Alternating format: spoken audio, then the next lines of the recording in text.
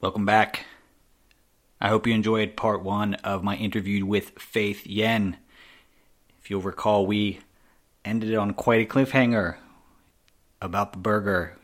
Is she gonna like it or not? I know that's why you're here. You just want to know about the vegan burger. We're gonna get there in just 1 second. First of all, a little bit of admin to discuss.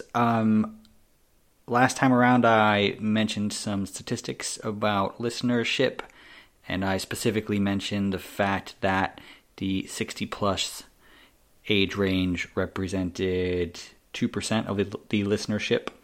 I've since been contacted by someone in that age range who expressed his disappointment that the number was so small, or the percentage was so small for that age range. So I just wanted to clarify something on that. That 2% comes from the Spotify statistics only. Spotify represents about 30% of the overall listenership for this, which is broadly representative of what it represents for podcasts globally. But I also think, call me crazy here, but I think there's probably a bit of a age skew with Spotify, i.e., you're probably likely to be younger and using Spotify to listen to stuff versus listening to stuff directly on the website. So what that is saying, because you can listen to this directly on the website, and I don't have statistics for that. Spotify gives sort of the best, most in-depth statistics. So what I'm saying is, if you look at the other 70% of the listenership, there's probably a higher percentage in the higher age brackets, effectively. So just wanted to clarify that. A couple other things that I have been thinking about and pondering. I had a really interesting conversation with my 7-year-old son in the last week. We were watching The Mandalorian. I hope you like The Mandalorian because it's a fantastic TV show. My son and I have watched every episode in seasons 1 and 2, and we are rewatching season 1.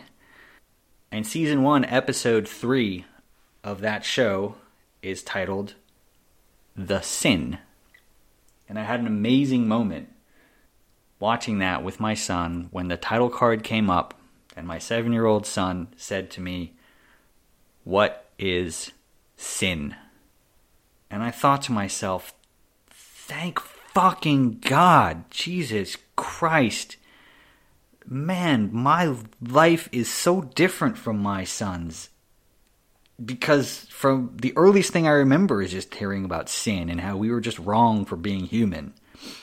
And how we all had to pay some price for some spiteful God. And our whole life was to be dedicated to somehow removing the blight of that sin from humanity. And that's pretty much the only reason I was born, was to serve that purpose for the fucked up fantasy of this lunatic cult leader. And so when my son said, "Daddy, what does sin mean?" I just thought, fuck, I'm doing something right here in my life. One more thing to add here. Going back to the admin section. Just want to say thank you to the people that have become Patreon subscribers. It means a lot to me. It means I can, foot some of the bills that go into keeping this show running. I can also pay Teddy for doing the artwork at some point.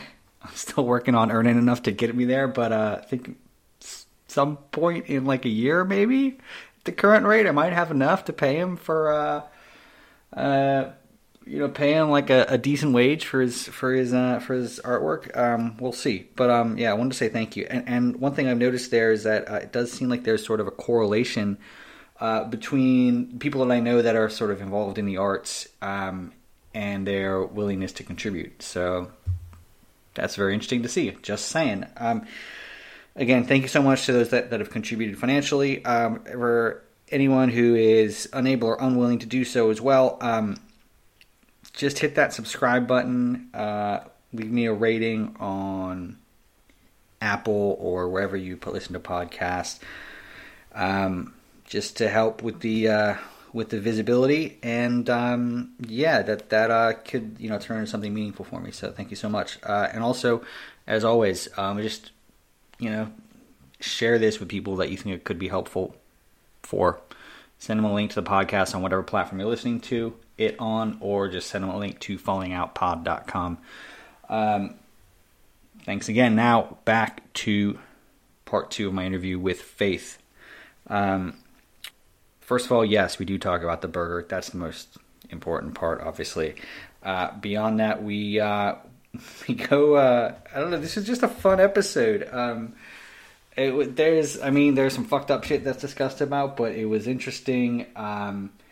And we talk a lot in here about specific resources that Faith found valuable, and I'm going to link to all of those in the show notes. For those of you that are listening, on my website, the show notes do not render as well on the website as they do in various podcasting platforms, but I put up a new link on the episodes portion of the site that links to a public resource where you can see all the show notes.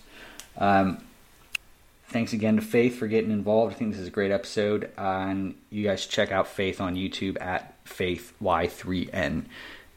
Also, wait, one more thing. I just wanted to say thank you to Faith, because when I was talking to her about starting this show, she gave me some advice as a fellow content creator and basically said, don't overthink it. And I've really tried to take that advice in mind, and I have to say, for the first pre-launch episodes, I overthought everything.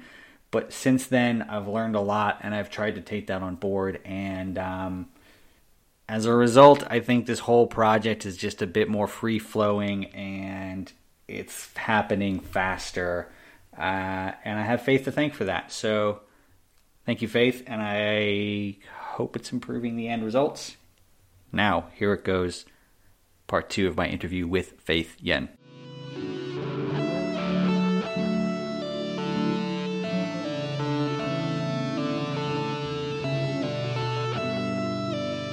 All right.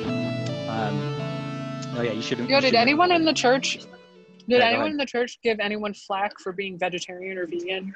Oh my God, I'm glad you asked that. Did you get it? Because I got it. Yeah, I tried to go vegetarian for a summer, and no one would let me forget it or shut up about it. My mom tried to slip meat into my food without my consent.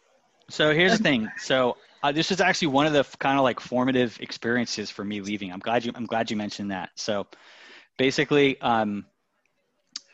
when I was 18, like a lot of stuff happened that what kind of like precipitated my leaving the church, but a lot of it happened like around the age of 18, effectively. And one of the things is a really good friend of mine who I'd known from the age of like 12, like we basically gone to school together. He'd been a vegetarian from like the age of 8 or something like that. He just woke up one day and was like, Mom and Dad, I don't want to eat meat. And they were like, fucking cool. We're going to support that. And so he just stopped, and he was like vegetarian. Like he still is vegetarian. I actually just spoke to him yesterday. He's still a vegetarian. But I was in, it was like my first year in university. And I remember talking to him and just kind of thinking about being vegetarian. And, I kind of like mentally, I understand like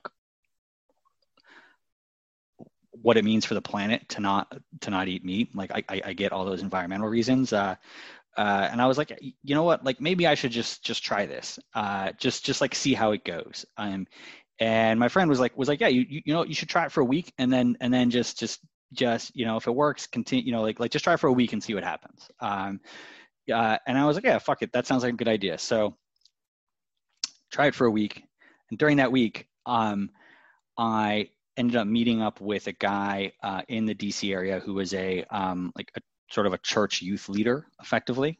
So because I went to university, and I grew up in the DC area, but I also went to university in the DC area, and I was still kind of like hanging out with some of those people on the weekends. And I met up with this guy who was a church leader, a church youth leader. And I told him that I was like going to be trying vegetarianism for a week. And he was a bit of a redneck, so I'm going to use a redneck accent when I say this. But go for it. You have time password. The first thing he says is, "What, are you gay?" And no way! Oh my God! And I was like, "What? Are you fucking kidding me? There's so much wrong with that." So, and then and then he goes, You don't put meat in your mouth, so you're gay. I'm like, I don't What? like, I was like, all right, there's a lot wrong with that statement. And then the next thing, before I could even say anything, he goes, you know what? There's no way you're going to stick with that. In 6 months, there's no way you're going to be vegetarian. And I was like, in the back of my head, I was like, I actually didn't even say anything, but in the back of my head, I was just like, you know what? Like, honestly, fuck you. I'm going to do this for 6 months just to spite you. And then You're like, suddenly I'm very passionately. yeah, exactly. Yeah. I was kind of like just trying it for a while. How but did that like, happen? Like you have made me super passionate about this. And so yeah, I did it for 6 months. I ended up being a vegetarian for like probably 4 or 5 years afterwards. As a result of that, I'm not now, but I was for a long time. And yeah, that's actually really funny you mentioned that because for me, I was like, are you fucking kidding me? Like first of all, the whole thing about being gay, like what, there's so much wrong with that statement. And second of all, like what does your diet have to do with your sexual? Yeah, exactly. Like why is that the first thing that you say? It's just like, it's so mindless. Your favorite color is blue, and therefore you are gay. Yeah, exactly. It's so much like mindless. And it just shows how honestly how stupid the whole fucking enterprise is, in my opinion. The fact that someone would say that. It shows how, you know? Yeah, it shows how like you can.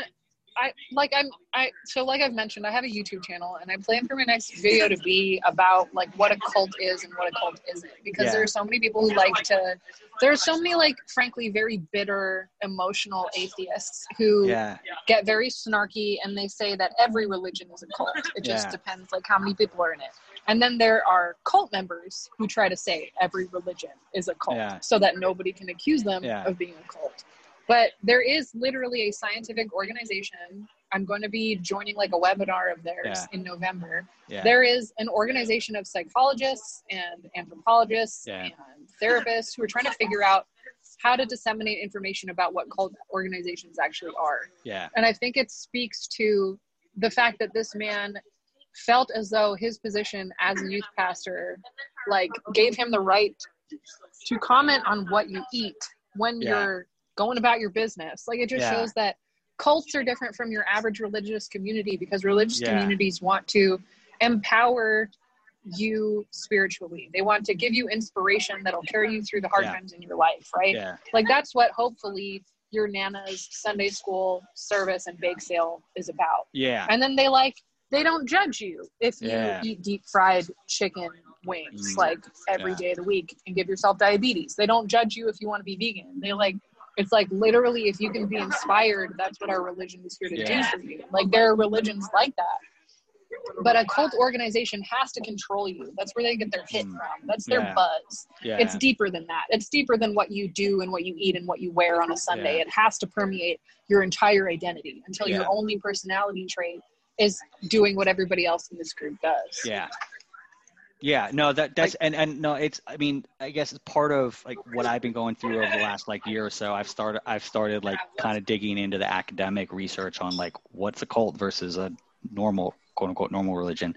And by the way, like I am like pretty vehemently atheist given everything that I've grown up with. But I also do recognize like there is a difference. Like I have friends who are religious who are like patently not cult members. And like they don't have this crazy thing exerting all this control over their life. And we can have a civil conversation and agree to disagree, and like I have a great friendship with them. And I can tell like 100% with 100% certainty, like they are not in a cult. They just believe in the Bible and like in certain bits of the Bible. I would say. But I guess all that is to say is I agree with you 100%. There is if you look into the academic research, there is like academic distinctions between religions and cults, and it's not just the amount of followers that they have. I'm kind of like summarizing a lot, but it basically has to do with the amount of control that they exert upon the members effectively. Kind of exactly what you were saying. And yeah, in the future, I might like to kind of like dive into some of those specific like areas of control, but like you're 100% right. There is a distinction between the two. Mm-hmm. Wild. One of the main ones I thought it is just like this kind of like control over relationships. And this is like, so it's interesting. I guess I was in the courses that I've been taking over the last few months on this. Like I was talking to someone who was basically in like not a religious cult at all, but was in effectively a left-wing political cult for a long time. And even within that, even they didn't have all this bullshit about religion and like the sanctity of sex, or sorry, marriage and the sanctity of sex and the lineage and all that shit, right? But they still had the guy at the top was telling people who they could marry and who they could not marry. So they were still interested in exerting that control over the relationships within this group. And eventually that person left and, you know, talked about her story, et cetera. But it's definitely, it's a thing. You're 100% right. Yeah, that's the other thing that gets erased when people throw the word cult around as a means of insulting people that they're annoyed by without understanding how serious and how very real these sort of like human trafficking Ponzi schemes are. Yeah. Is because there are tons of cults that have nothing to do with religion. Yeah. There are tons of cults that present themselves as like professional career development programs or like political groups or, you know, it could be literally anything. It could be literally any interest group. But if they can invite you in and sort of get you dependent on like the love bombing and the attention that they give you or the job that they give you or like convince you to move in with a bunch of people, then it's like next thing you know, you're dependent on them for everything in your life and they sort of take over your identity. Yeah. Very good point. Yeah, absolutely. I'm just looking at some of the questions here. Just trying to like kind of maybe switch gears here for a second. Hold on. I guess I'm just kind of curious if we go back to sort of your experience leaving. I'm just kind of wondering, like, what did that do to you, to like you and your relationship with your family, and like, and what would you say to like, you know, you call it, I don't know, 4 or 5 years ago, or maybe 10 years ago, I don't know, but like when you were like starting, when the penny started to drop, that this whole thing was a scam, like what do you wish you knew then, based on all your experiences between now and then? That's tough. That's really tough. You know, I actually feel extremely blessed in the way that things panned out. And I'm shocked to hear myself say that. But I have since met women who have had similarly discriminatory upbringings and abusive upbringings as I have. I currently live with a bunch of women who are escaping gang affiliation and domestic violence. Whoa. Holy and shit.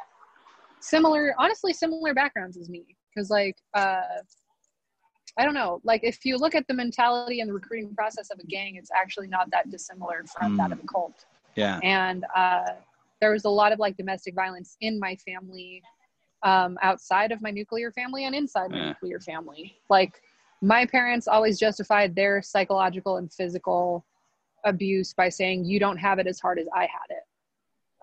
Okay. So like part of what broke me out of that toxic dynamic in my own personal nuclear family, but then also that sort of started a domino effect and broke me out of the cult culture even more, like the Mooney culture. Part of what like kickstarted that for me was reading, taking this like women's writers class in community college. Okay. And hearing like a female perspective, a woman's perspective from 200, 300 years ago when women were not allowed to get an education in any way. And women couldn't purchase anything without like being chaperoned by a man, and just especially reading the works of like Virginia Woolf and other prominent women writers of the time. And then also reading like one of the first, I'll never forget as long as I live, like I was so scared to be in college, period. Like it felt so weird to be going to such like a secular group. Even though I was like on my at time, I was just really anxious about the whole thing. And one of the first assignments that this women writers class gave me was to read an essay by Sigmund Freud called like Freud's Essay on Women, where he says women are useless essentially, and the only thing that women have ever contributed to society is the ability to basket weave. And the only reason that women figured out how to weave baskets is because the first time a girl sees a penis, she desperately wants one of her own, so she starts weaving her men know how to weave things and sew things. And that's the only thing that women have to contribute to life. And that's Sigmund Freud, who everyone to this day calls the father of psychology and quotes all the time. And we've got statues of him everywhere.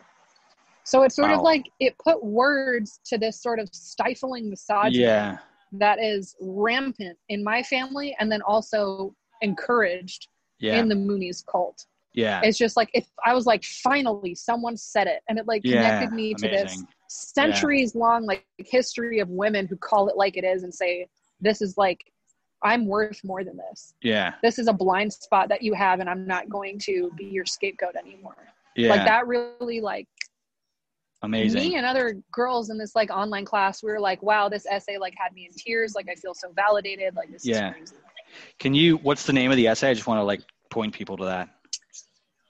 I believe it's called Sigmund Freud's Essay on Women. I think it's just a very similar title. It was just like an essay he wrote. Because mind you, Sigmund Freud didn't have like a PhD in anything. He was just a dude who said, look, send me your wives and I'll fix them for you. And like... And what about, you mentioned Virginia Woolf. Are there like specific things that you read of hers that you would recommend? A Room of Her Own is a famous speech by her. And it really shows you step by step, like all the ways that systemic racism spawned from like the beginning of civilization almost, how it impacts a woman's ability to write fiction or write anything substantial or even focus on her thoughts rather than doing physical labor. So it's called A Room of Her Own, and it's like an extended essay that she turned into a speech that she was asked to give at like this graduation or something. Wow. That's really interesting. And I hope, someone out there is like, listens to this and reads those and, maybe turn some gears in their head, basically. Is there anything else that comes to mind on those? I think that both of those are really powerful. And this is one of my favorite things to ask people is like, what are the things that you read or like the films that you watched or I don't know, like anything like that. I made a list. Oh, amazing. Okay, let's hear it. That was one of the questions I prepared for. So after sort of being empowered and shocked awake by like historically famous women authors, I sort of had like a panic attack and a spiritual awakening and started like separating myself from my biological family, and different resources that I've been using since then to heal my depression and heal my panic attacks that I thought I would live with for the rest of my life. There's this book series called Real Love by Greg Bayer, MD, and he's got a website called reallove.com. And it basically takes the concept of being responsible for your own emotions, like to the 12th degree. Like it literally helps you break down sentence by sentence in every conversation, how you can stop attacking and blaming other people or playing the victim in different situations. And just like stop playing those power plays and those mind games in any kind of conversation and take responsibility for yourself. And then after that, in no particular order, there's this YouTuber called Aaron Doughty, Aaron, last name Doughty, Doughty. He has a YouTube channel with over 1 million subscribers. He's kind of woo-woo. He talks about aliens sometimes, but he also talks about a lot of really cool resources and basically how to like let go of trauma and let go of negative emotions and sort of become the creator of your life rather than a victim of the circumstances of your life. Because of his YouTube channel, I read the book Letting Go by Dr. Hawkins, which talks about the physical and psychological effects that emotions have on your body and on your life. Okay. That helped me get That over a sounds whole really bunch of interesting. PTSD symptoms. Yeah. Yep. I did about 36 weeks of narrative exposure therapy, or NET, at the Long Okay. Beach Trauma Recovery Center. Okay. That has drastically improved the quality of my life. Okay. I would say also, if you're a Moonie or a cult member and you haven't at least gone to like community college, I would highly recommend it, because that really upgraded me in a lot of ways. And like, it took a while for me to sort of talk myself out of this arrogant, like, I'm an entrepreneur. If you go to college, you're a sucker. And like, only lame people who don't know how to be a business owner go to college. But like, going to college, especially if your parents dropped out, if you're a first generation college student, I remember hearing this statistic somewhere that like first generation college, blue collar college students are 90% less likely to kill themselves if they go to college. You are significantly more likely to die of an addiction or suicide if you don't get an education and like complete some sort of degree. Just because it opens you up to so many different like lifestyles. Like, college is such a safe environment where you don't have to worry about someone screaming in your face or cutting you off. Or like, it's sort of like the baseline is you are respected for who you are. No one's going to challenge your identity. No one's going to disrespect you. This is where we discuss ideas from a very safe, like, pleasant frame of mind. And then it also gave me access to financial aid. Like, because I'm a first generation college student and I was working just whatever dead-end job, I qualified for a bunch of financial aid in the state of California. And that's what helped me move out of like a Moonie household and sort of move out on my own. Great. I have a lot more, but I don't know how long I want to rant for. Okay. No, that's really interesting. What is narrative exposure therapy? I have not heard of it. Great question. So you can get narrative exposure therapy for grieving a recently deceased family member. You can get it for any sort of trauma. In my case, I was getting it for the most traumatic memories from my childhood, and then also the trauma of sort of discovering that I had dedicated my life to a cult. So basically, a licensed professional therapist sits you down and helps you draw out a timeline. Like, your first session is you literally physically create a timeline on a piece of paper with all of your most profoundly negative and profoundly positive experiences. You try to line it up on a timeline as accurately in chronological order as you can. And you give you give each event like a little caption or a little title. And then over the course of your sessions, each session, like each week, you pick a stone. We call them stones and flowers in my cute little like their session. So you focus on the stones, you focus on the trauma, and each time you pick one of those traumatic events and you write the name of it on the top of a piece of paper. And then in between each therapy session, you're taking time to yourself and writing out everything you can remember about how that event happened. And then you bring your little paper that you wrote and you read it to the therapist. And then you discuss the things you wrote, how you felt about writing it, how you feel reading it, what you would say to that version of yourself. And you do that for every single event on your timeline. It's like, it's shockingly like transformative. Really? And Yeah. Amazing. It's like you realize how hard it is to even just sit down and take yourself there long enough to write down details. And then by reading it, you almost like, whoa, I've been like blaming myself for something that doesn't even make sense to blame myself for. Or like, wow, I remembered that this event happened, but I didn't remember that detail until I wrote it down and read it. And it's like, you sort of unearth all this stuff that you've been like hiding. Interesting. I mean, I just think even just like that first exercise of just like writing out that timeline, that's a big undertaking. Like that's got to take more than an hour, right? That can't be like did you do that in a single session or like? Yeah, pretty much did it in a single session. Our session was about an hour long because you draw a straight line on a piece of paper. It doesn't have to be a straight line, but you draw a line on a piece of paper, and then you just pick all of the memories that are screaming at you the loudest, I guess. Like just the ones And you're really just trying to get the dates right and just like a real quick, like 1 or 2 word title for it. Just to remember the order in which everything happened. Okay. But yeah, it took me the full hour. Okay. Like to just Yeah. I could see that. And actually, I just wanted to like draw a point for like the listeners. So you're now the 3rd person that I've interviewed. I hope there's many more. But one thing that I believe every single person has mentioned is PTSD. And I just want to like draw that connection between these 3 interviews. So, like we are talking about, when we're talking about the Unification Church, we're talking about an organization where one of the very common threads amongst people who were born into it is PTSD. So what does that tell you about the organization? I hope that might maybe tell you something about the organization itself, if that is a common thread, because I can tell you it's something that's common to me and many more. I would hazard a guess that most people that I interviewed would say that they suffered from something like that. And as we discussed earlier, there are thousands of us out there. If an organization is causing thousands of people PTSD, what does that say about the organization? Just want to ask that question and make that point to anyone who's listening. I'm just going to leave that right there for you. Yeah, exactly.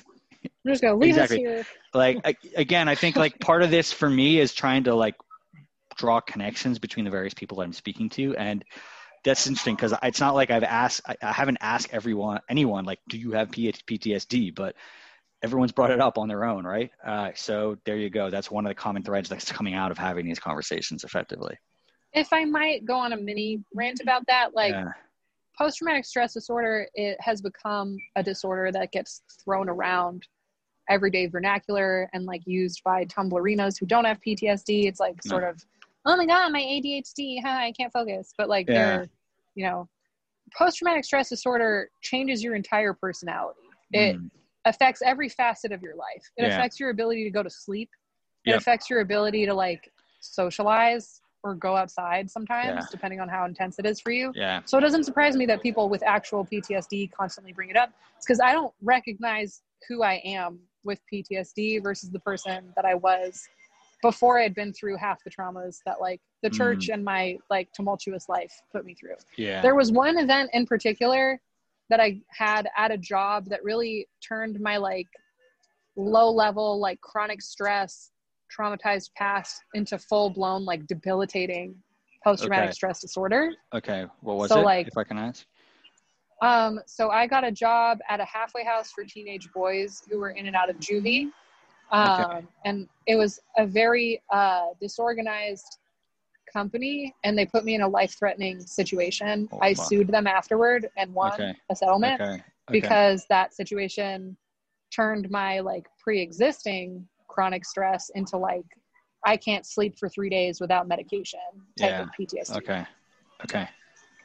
But it's like I don't know. PTSD, Jesus. like it really, I don't know. I'm particularly heated about people overusing the word PTSD because I've tried to tell people about what I've been through and the fact that I have PTSD, and they don't believe me. They're like, oh, sure you do, little white girl. And I'm like, no, for real. I was trafficked in one of the most famous cults in America. I have their symbol tattooed on my back. You can Google it if you want. Do you have it? You have the symbol tattooed on your back? I do. I have the 12-gate symbol, the size of a dinner plate, tattooed in between my shoulder blades. When did you get it and why? So I saw a photo of someone at a blessing with it. And that is what put the idea in my head. I've always loved the ideas of tattoos, even when I was a little kid. I always knew I was going to get something. And I decided to sit with it for like 5 years before I actually got it.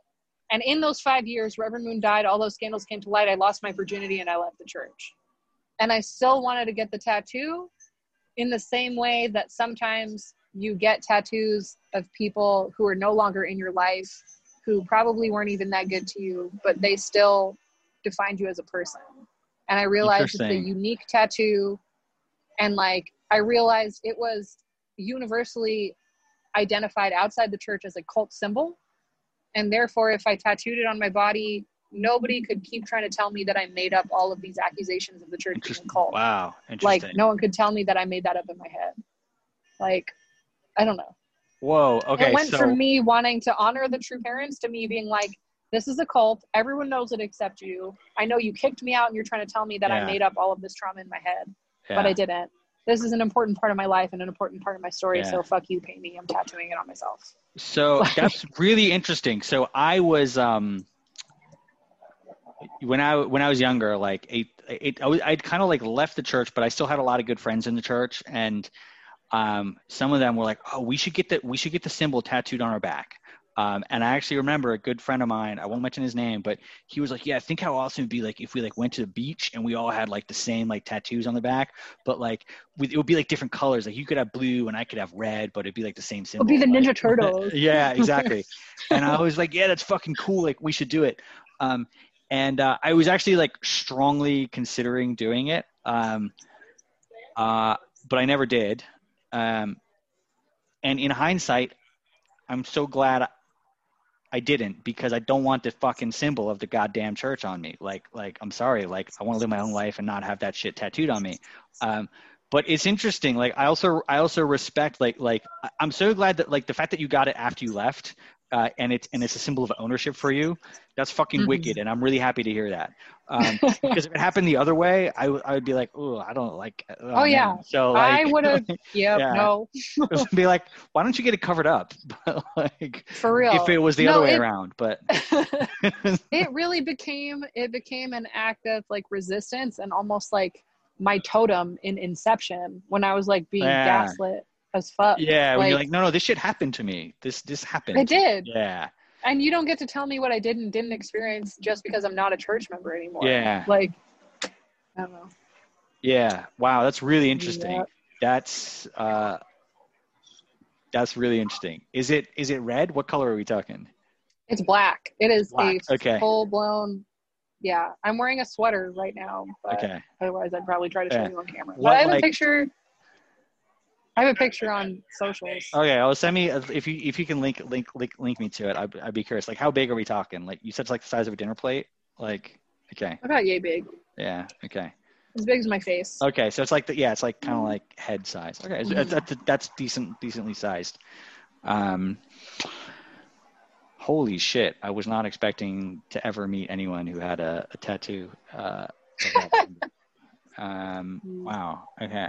I can't even remember where my blessing ring is. That's the one thing I had that had the symbol on it. It's gone, man. Forget that. I know people who like there's a friend of mine that I'm planning on moving in with pretty soon. And she's also an ex-cult member and an adamant atheist now. Yeah. But when she was on her way out mentally, she got a holy song lyric tattooed in like cursive on her arm. Okay. So I've heard of other people sort of like getting tattoos as like a memento or like as a way to bring closure. Almost like when you break up with a boyfriend or you get a divorce and you just like need to dye your hair purple and get a tattoo. Yeah. Something like that. Yeah. No, I could see that. And that is actually like well documented, that like kind of like that divorce analogy. I think is like, that's a thing. Or like other like life changes, getting something to document and it to like put a line in the sand and have some closure around it. So I'm really glad that you got it for that reason. That's like great, like well done. Happy to hear that. Damn, I was not expecting that. You seem shook. I am because I was like I think I thought I was the only person who ever thought about getting that tattoo. And the fact that you actually did it, like, damn, all right, sweet. So wait, I'm kind of curious, like so you mentioned like a lot of sort of nonfiction books earlier. I'm just wondering, like, do you have other kind of like, are there any kind of like fictional characters? I feel like this is kind of interesting if people have like specific,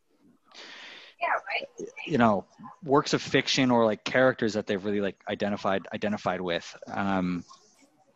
Just like either when they're leaving or later on in their life or whatever. That's a great question. I've never really considered that, but I have, I've noticed in myself that my favorite movies always involve some sort of wild paradigm shift. Okay. Just because it's almost like a validating, cathartic, like satisfying thing for me to watch fictional characters go through. Right. So I was just thinking of like my list of favorite movies the other day, and it's like I realized it's all movies that have some sort of crazy, like, mind twist almost. Yeah, like interesting. The Matrix, like Snowpiercer. Yeah. Hot Fuzz, which is a comedy, but it still has a cult in it. It's like, surprise, like this village is run by a cult. Spoiler alert. Yeah, true. You're right. Yeah. Yeah, it's like all my favorite movies have some sort of like secret organization that gets uncovered or like. Interesting. I think my most recent fave was Snowpiercer. Okay. It came out a while ago. Yeah. And it has a Korean director actually, but that's all about realizing that like you've been a slave your whole life and it didn't have to be this way, and like people at the front of this train. I don't know if I want to summarize the whole movie, but it has a plot twist. Yeah. A plot twist behind a plot twist behind a plot twist. Yeah. I think that, so I saw that film a while ago. I think it's the same director as Parasite. Have you seen Parasite? It is. Yeah, I haven't seen Parasite yet. Okay. Parasite's really interesting, coming from the church, and that became an immediate favorite though. Like just kind of like spending time in Korea and like understanding Korean culture, and watching this film, which is, I guess, like about classism in Korea, effectively. That was really, I would recommend that. That was really good. And definitely, if you've lived through the sort of shit that you lived through, similar to what I've lived through, then I think it would, you'd probably find it interesting. I heard it like won. Did it win an Academy Award? It won Academy Award. It won Best amazing. Picture. And wild. It won Best Picture. Were you going to say Donald Trump tweeted? Donald Trump tweeted it. Yeah. Yes. Oh, how did you guess? Because I saw Twitter. I saw people's reaction to that movie on Twitter. I haven't seen the movie yet. But there were a lot of xenophobes. Just like, how dare a Korean director win an American Academy Award? Exactly. Yeah. Funny. That's basically what it was. And that was Donald Trump's gripe, I think. All right. I'm just kind of like conscious of time and looking at some of these other questions. I guess I'm kind of like wondering now, like where are you in your life? Like forget like circumstantially, but like, what do you, like we were always taught, I feel like this is actually one of the hardest things going through what you and I have gone through, is like, we were taught like, this is the way, this is what success looks like. You get married, you have kids, you have this so-called ideal family. Like that's what you do. That's what success is. And what I've had to go through is basically like kind of like shedding all that and trying to like figure out what success means for me. And I'm wondering, like, from where you sit, what does that look like? Like what does success in life look like to you now? What does that look like? That's a great question. In hindsight, I think a big part of the reason why I was always so like loud and confident and like ambitious, even while I was still in the church, like more so than a lot of women I saw, was because I've always thought of success as me like contributing to the culture of the world in some big way. Like to me, what inspired me the most about being a church member was the idea that God wants to see Moonies achieve great things in our lifetime. And like the reason why the divine principle is so helpful, and I became a divine principle lecturer, like the reason why like the 3 stages of growth and like why the doctrine is so helpful is because it teaches you to put aside all worldly distractions and like addictions and like substances or habits you might use to numb yourself and pleasure yourself, and you focus on what your unique gift to the universe is that like God gave you. And I think like in hindsight, that's the thing that helped me, like, I don't know, become so invested in the church at such a young age, but it's also the thing that sort of ruined my relationship with the church, because they said that shit, but they didn't mean it. They didn't think anyone would actually like take it seriously. Like, they also tried to say that women were baby makers, and like in my community, like a couple broke up because the doomsday prepper husband like didn't want her to go to college and wanted her to start having babies right away, and like, do you know what I mean?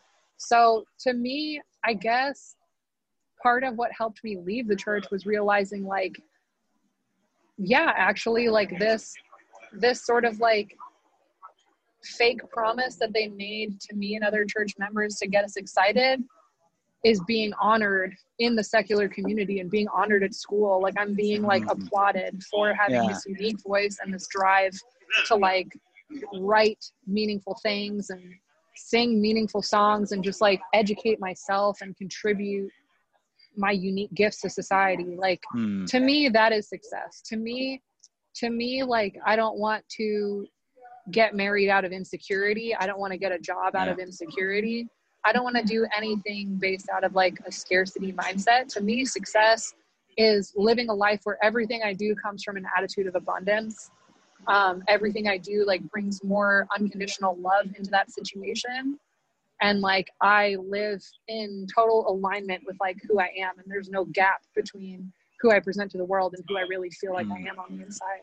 That's success to me. It's like a daily practice. I don't feel like there's a finish line or any accolade or any like marital status or career status that I could achieve that would make me feel like I'm a success now. I feel like it's a daily thing. If every single day, with every conversation and every decision I make, if I'm living in alignment with what I'm really feeling in that moment and not putting up a front or people pleasing or like compromising myself in any way, that's a success to me. Interesting. That's a really, so it's funny. It's like a lot of that, and this goes back to your point earlier. It's like the church uses a lot of, they use a lot of ideas that it's kind of like, oh, anyone could like agree with that. Like, you should try and put goodness into the world. If you have gifts, you should try and like get those out there and like, better the world and stuff. So it's like, but what you're saying is like you accept some of that.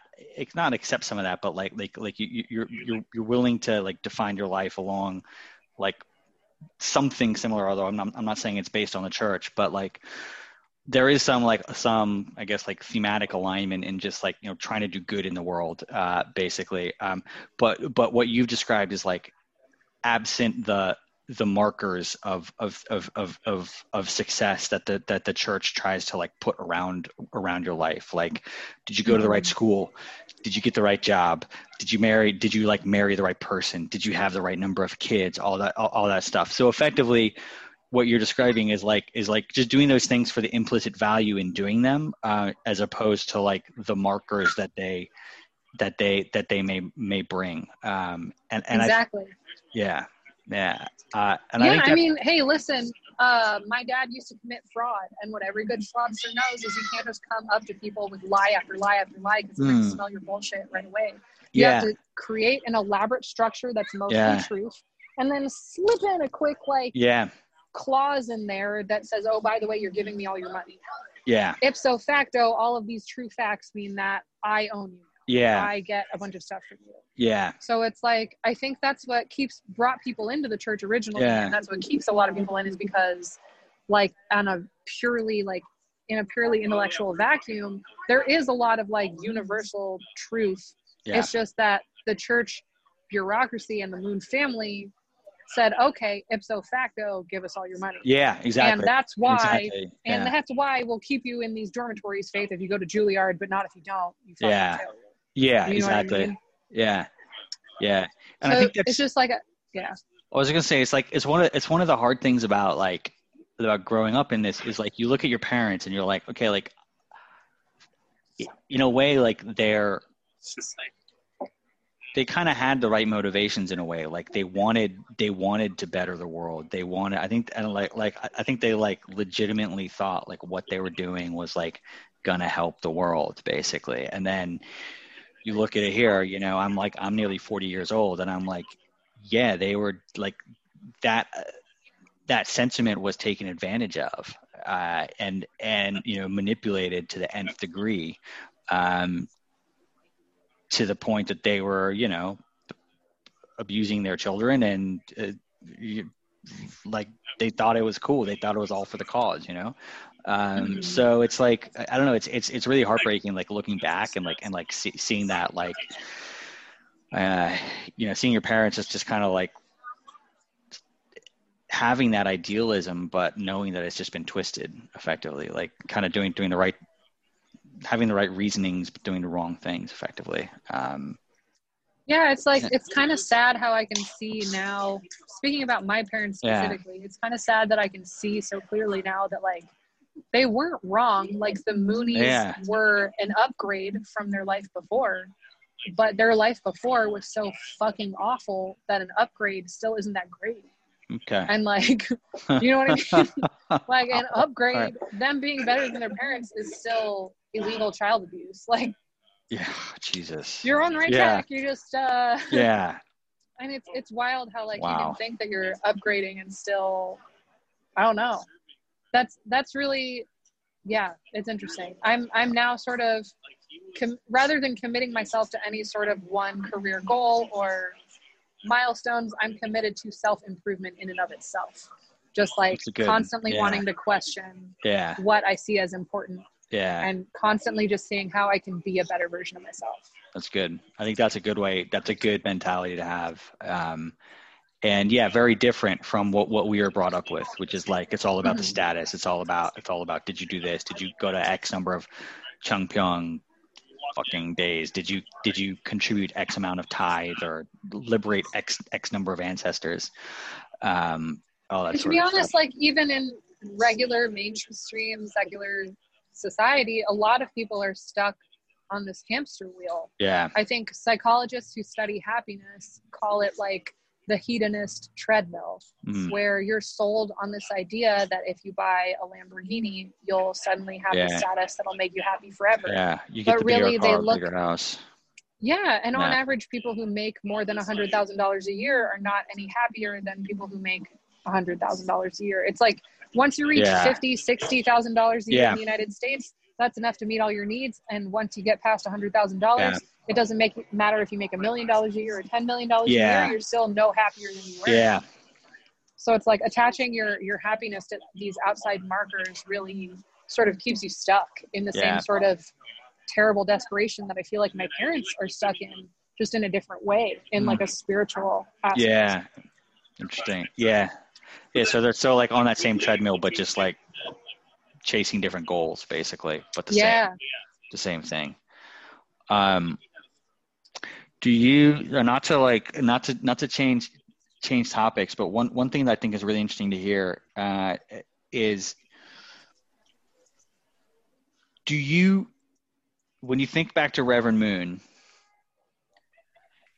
do you think he believed his bullshit? I knew you were going to ask that. Yeah. Okay. Oh my God. As soon as you said, do you think Reverend Moon? I was like, did he know? Was he in on the con? Was he getting high on his own supply? Yeah. Was he in on the con? Like, did he really believe he was a second coming and all this shit, or was he, or did he know that he was a fraudster and a con man? Okay. So here's my answer to this question. There is a movie on Netflix. I think it's still available on Netflix. Okay. But it stars Emma Watson. Okay. And it's about a real cult compound in Venezuela or Guatemala or something. Okay. I'm trying to remember the title. It's awful that I can't remember the title. But okay, I can look it up and put it in the show notes later. That's fine. Great. It's based on a true story about a couple that was arrested at a protest.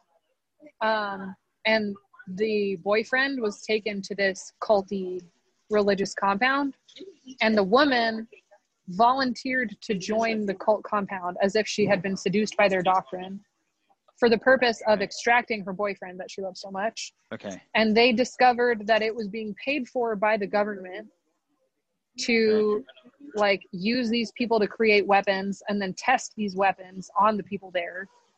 And it had this like nefarious political intent. Okay.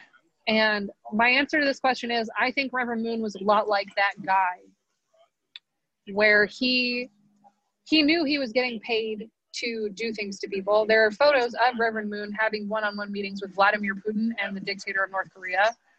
If you look at the autobiography written by one of his daughters-in-law, who was married to his cokehead son, who later overdosed and died, she talks about how she was forced to bring several $1 million in unmarked cash, smuggled in secret compartments of her makeup bag, so that Reverend Moon could bring $1 million gifts, quote unquote, to hand to Vladimir Putin and different dictators. I think it speaks volumes that Reverend Moon owns the only car manufacturing company in North Korea and other communist countries. And that his children own like car arms and everything. So I think he knew the business dealings he was doing. I think he knew the political alliances he was creating when he got together with different like conservative American politicians like George Bush Sr. And like got together all these major political factions. But however, if you watch this movie, you'll see how this guy also, when the people who are paying him aren't around, he sort of buys into it and he sort of abuses his power to feed his own like perverse sexual addiction to little boys. And I think Reverend Moon sort of was that type of person from the beginning. Like there's documentation of Reverend Moon having orgies with some of the earliest members, putting his own like bodily fluids in the holy wine, and just sort of like adding extra cherries on top to the doctrine unnecessarily, just to say like, oh, by the way, white women are ugly and Asian women are superior in every way. By the way, blah, blah, blah. By the way, I hate gay people. Like just, it's a mix of both. Like he knows he's getting paid to do certain things. He knows he's making money doing business with different people. But he also like, when no one's there to like police him, he just like uses it to bolster his own ego and feed his own addictions. Okay, so you're saying, so if I'm trying to think, if it was a completely binary, if you had to say in on the con or not in on the con, would in or out of the con, what would you say?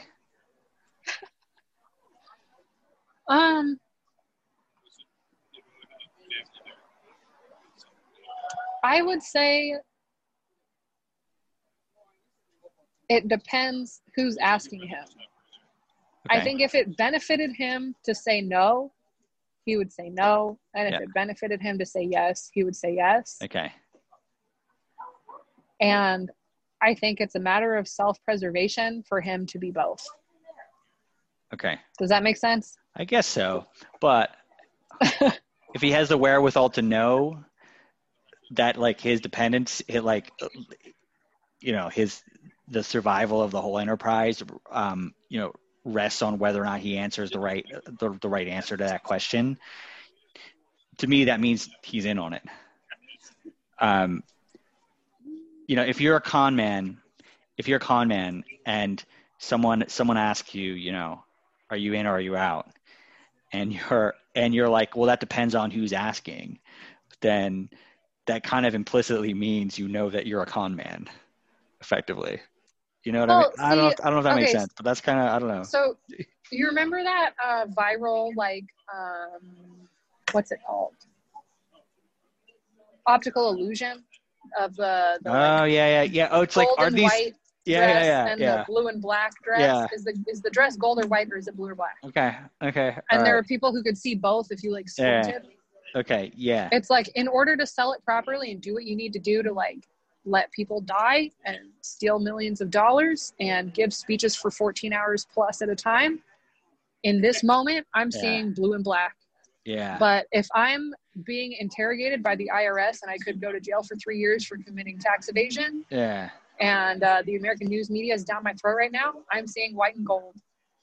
And I have that ability to squint my eyes and wholeheartedly believe what I'm saying it when I'm saying it. Okay, interesting. That's the mentality of a narcissist what you mean. And a I see what you mean. liar. I see what you mean. Mm-hmm. I see what you mean. Okay, no, that's a good analogy. Yeah, that makes sense. That's a really good analogy. Okay. Yeah, I like it. Well explained. Very well explained. Thank you. I was just thinking about that. Oh man, I had a question came to mind. Just about that. I guess I'm just wondering, what, I feel like this is an interesting thing, to document. I'm just kind of wondering, what's kind of the worst, corruption that you personally witnessed within the church? I know this is something that I didn't prepare you for, so you can skip this question if you want, but I'm just wondering, like, what are some of the, does anything kind of jump out at you? It's kind of like you mentioned this, like the money and the makeup cases. And I know you were not part of the Moon family, but I'm just wondering if you like what other sorts of like pieces of corruption you may have witnessed. Because I think that's an interesting thread to draw across these conversations as well. I don't want to compromise anyone's privacy, especially since I've been asked by this person to keep them on the DL. But okay, understood. As a personal favor to me, the person who exposed InGen was very close to her in her life. And the person who exposed her gave me a phone call to explain to me exactly why I was fired, because nobody would give me a concrete answer. Okay. And in that phone conversation, that person also told me a whole bunch of other bullshit about what InGen had been up to. Okay.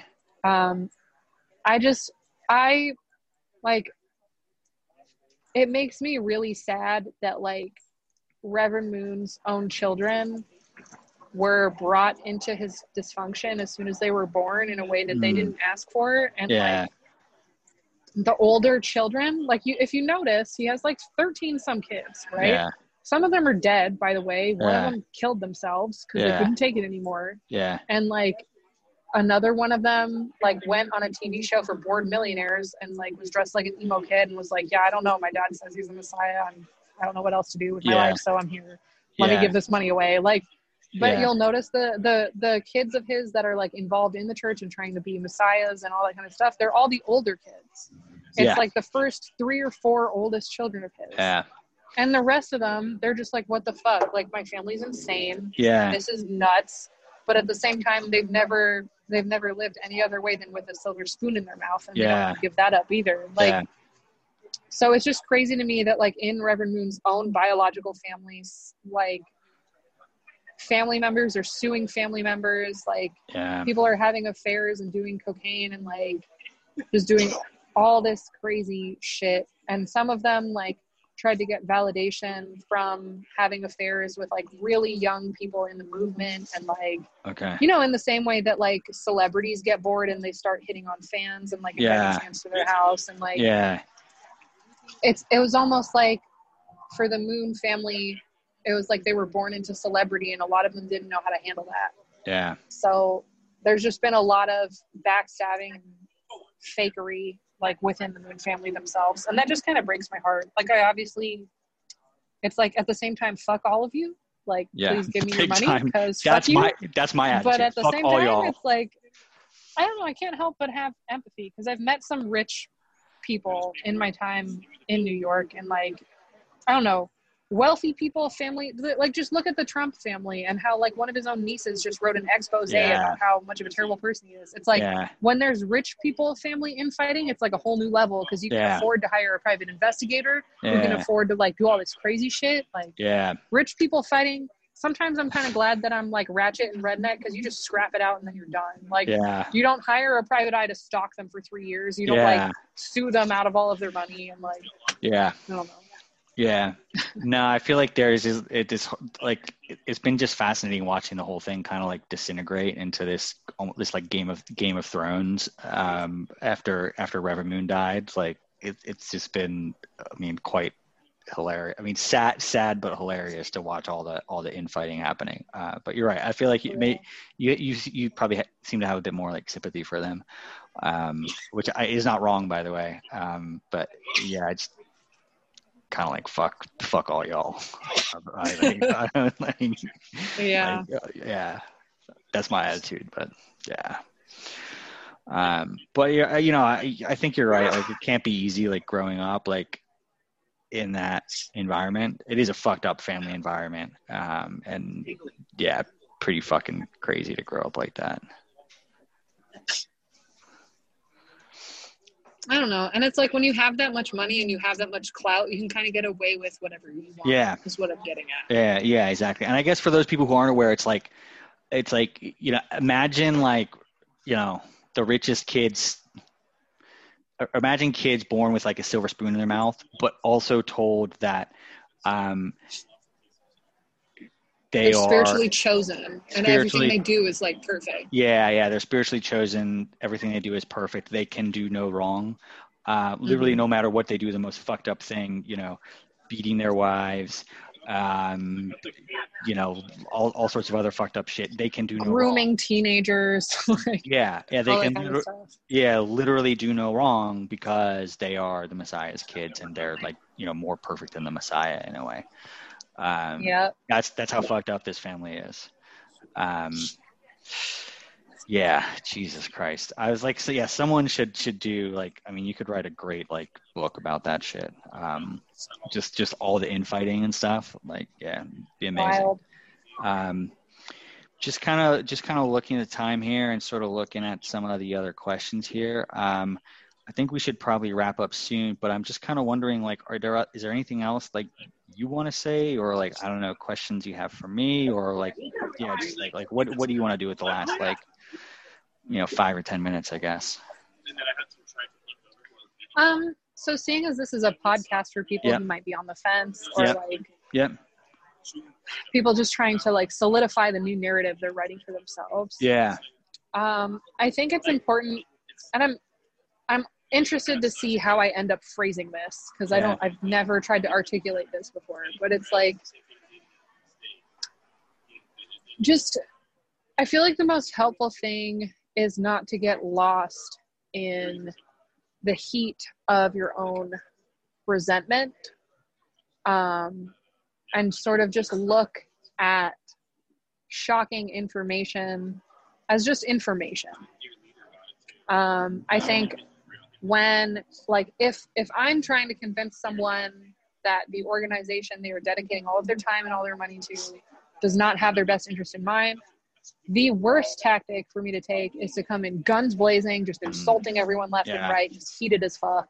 Because that just on a biological level sends them into fight or flight mode and activates their animal brain, and they're like, okay, this is the time where I fight Satan and side with the second coming of Christ. The thing that woke me up was a bunch of people who genuinely cared about me and didn't want me to change religions, and were just like asking me to explain the blind spots that I didn't even know I had. Okay. And without any sort of ulterior motive. Who were those people? They were random coworkers at this commission-based sales job I had. They had no skin in the game. They'd never heard of movies before. They believed everything I told them about it. But they also had some pretty good bullshit detectors, because they were door-to-door salespeople and business salespeople in Manhattan and like the boroughs of New York, So like they could kind of tell when I had been indoctrinated to say certain things. But they also had no previous understanding of the Moonies and no reason to believe that it was a cult. So they kind of just asked honest questions. So they could kind of look at it really neutrally, like dispassionately, just like ask really innocent questions in a way. Mm-hmm. And they wanted to know like why I seemed so uncomfortable at a bar, or why I was so passionate about tiny little details about somebody's lifestyle or my lifestyle. Their focus wasn't even talking about the doctrine. Their focus was talking about me and my quality of life and how I felt in my body. And I feel like that's always something that when you're in a group, like a high control group or a cult, your personal experience is always the last priority. Like you're always taught to suppress your emotions, to like, sacrifice whatever plans you had previously and just dedicate everything to this higher cause. So it's such a unique experience to go to someone who's been in a group like that for so long and get them to focus on themselves. Like a lot of people can't even do that. They can't do it for 5 minutes. Like it's like, you're literally asking them to exercise a muscle they've never used before. It's like, how do you feel in your body right now? What mood are you in right now? How do you feel about your life? Like, so, and when it comes to like, if I'm on my way out, because for a while I was living with a Mooney family that was like, the parents were still devout. They still had pictures everywhere. But the kids were dating and getting married outside the church and all that stuff. And it's like, if I showed animosity towards the church, there was no conversation. But if I asked them like, so why are you so angry right now? Like, Yeah. why are you going on a 20-minute loud, aggressive rant against the gay agenda over breakfast? Like, why are you gangbanging on bacon right now? Let's tone it down. Like, what is making you so heated? Yeah. It's just like a lot more effective in that way. That's a really good point. And I think that is, and it's something that I personally struggle with is like, but I know it's the right approach, because it's like, a smarter person than me once stated, like, you can't reason someone out of a position that they did not reason themselves into. And if you try to point out the flaws in a way of thinking, like, people just they get protective about it. And so the only thing to do is to like try and relate to them where they are and ask them, like you said, like, what are you feeling? How are you feeling like that? And it's actually really interesting. Like, the fact you mentioned that, because like I don't like, that's something that like my parents never asked me like in like my entire life, like, how are you feeling about this? Why do you feel like this? Like, so even just thinking about that as a device to just relate to someone and just like, get to know them where they are, like forget the ideas, but like, how are you feeling? I think that's really powerful. And I'm trying to think like the corollary, or like, for someone who's like on the fence, how do you like get that experience? I guess it's like just trying to like hang out with some people that are not church members, and just hopefully like befriend them and like just talk to them about what you believe, and see what they say. And like you said, those people don't have any skin in the game. And I think that was actually really formative for me. And my departure was just getting to know other people, and not even talk to them about my experiences, but just looking at like how their families lived and what they were doing in their life and how they viewed the world. Like, that was actually really informative for me, just seeing that. So yeah, in a way, it's just about, exposing yourself to other people and hopefully having the type of conversations that you had. Yeah, it's like, honestly, I feel like in 2020, if someone in the Unification Church doesn't have a single outside friend, I don't know if that person has any sort of desire to change. Yeah. But I would definitely hope that 90% of any still remaining Moonies had at least one or two outside friends. Yeah. And hopefully, I don't know, hopefully that'll like, the more time they spend, the more that'll sort of inform their experience. Yeah. I honestly enjoy being here with you and talking about this and participating in efforts like this, but at the same time, ultimately, I feel like it's only a matter of time before every Moonie either wakes up or continues to live the way that they have chosen to live, if that makes sense. Like, I don't know. I feel like there are always going to be people who react to change by digging even deeper into the sand. And it's like, you were never going to convince them of anything healthy for them anyway. Yeah. Like, and the people who genuinely want good for themselves and to change for the better in any area of life, it's only a matter of time before they wake up and see that this religion isn't serving them. Yeah. Yeah. I think you're right. I don't know. I would like to think there's a way of interacting with people that might, help to. For sure. Help like, to push you can them, definitely push say them, things like, that'll speed it up. But yeah. But I do know what you mean. Ultimately, and I agree with you. Like, it has to come from within. You have to like want to critically examine the world around you, and want to like look at the incongruencies and inconsistencies and like examine those. If you don't have a willingness to do that, like, you're gonna get stuck. Whether it's the Moonies or anything else, you're not gonna be able to get out. You have to be able to like examine those points where it's like, things just aren't adding up. And some people just aren't ever going to get there. But my hope is that having these conversations might illuminate some of those points for some people. But yeah, you're right. It's got to come from within.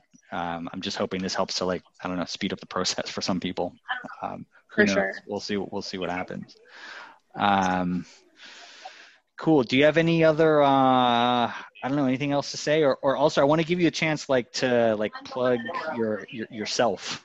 Like anything that the viewers can do to like help you out or learn more about you and what you're doing in your life.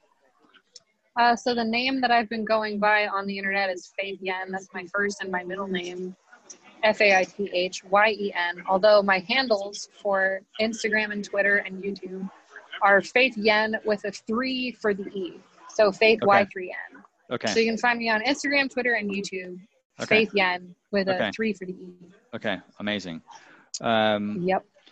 Cool. Well, thank you very much, Faith. I hope to speak with you again. This has been very illuminating, and wish you all the best. Best of luck with everything that's going on in your life.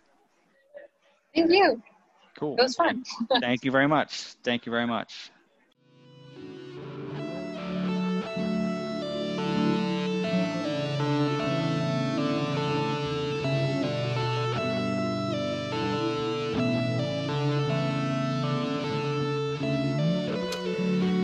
Folks, there you have it. It's the end of part 2 with Faith. One thing that I've been thinking a lot about after listening to this is this concept that Faith stated very eloquently, that you're never going to convince anyone of anything that they don't want to believe themselves. And I think of that when I talk to people that have patently irrational and illogical beliefs, and I try to engage with them on a logical level, and I am just presented with a deluge of illogical arguments. And I think it just points out that Faith is right in that regard. There has to be a kernel of wanting to see the truth for what it is, as opposed to what you want it to be, for anyone to change their beliefs about anything. So thank you, Faith, for stating that very eloquently and very succinctly. I want to say thanks again to Faith for her time here. Once again, there will be links to all of the resources that Faith has mentioned in the show notes, which will be available on various podcasting platforms as well as on my website at fallingoutpod.com. In terms of who we got next, I still need to figure that out, but I have a lot of options, and we're going to figure it out between now and next time. Thank you all, and I hope you stay tuned, because we got a lot more good shit coming. Peace.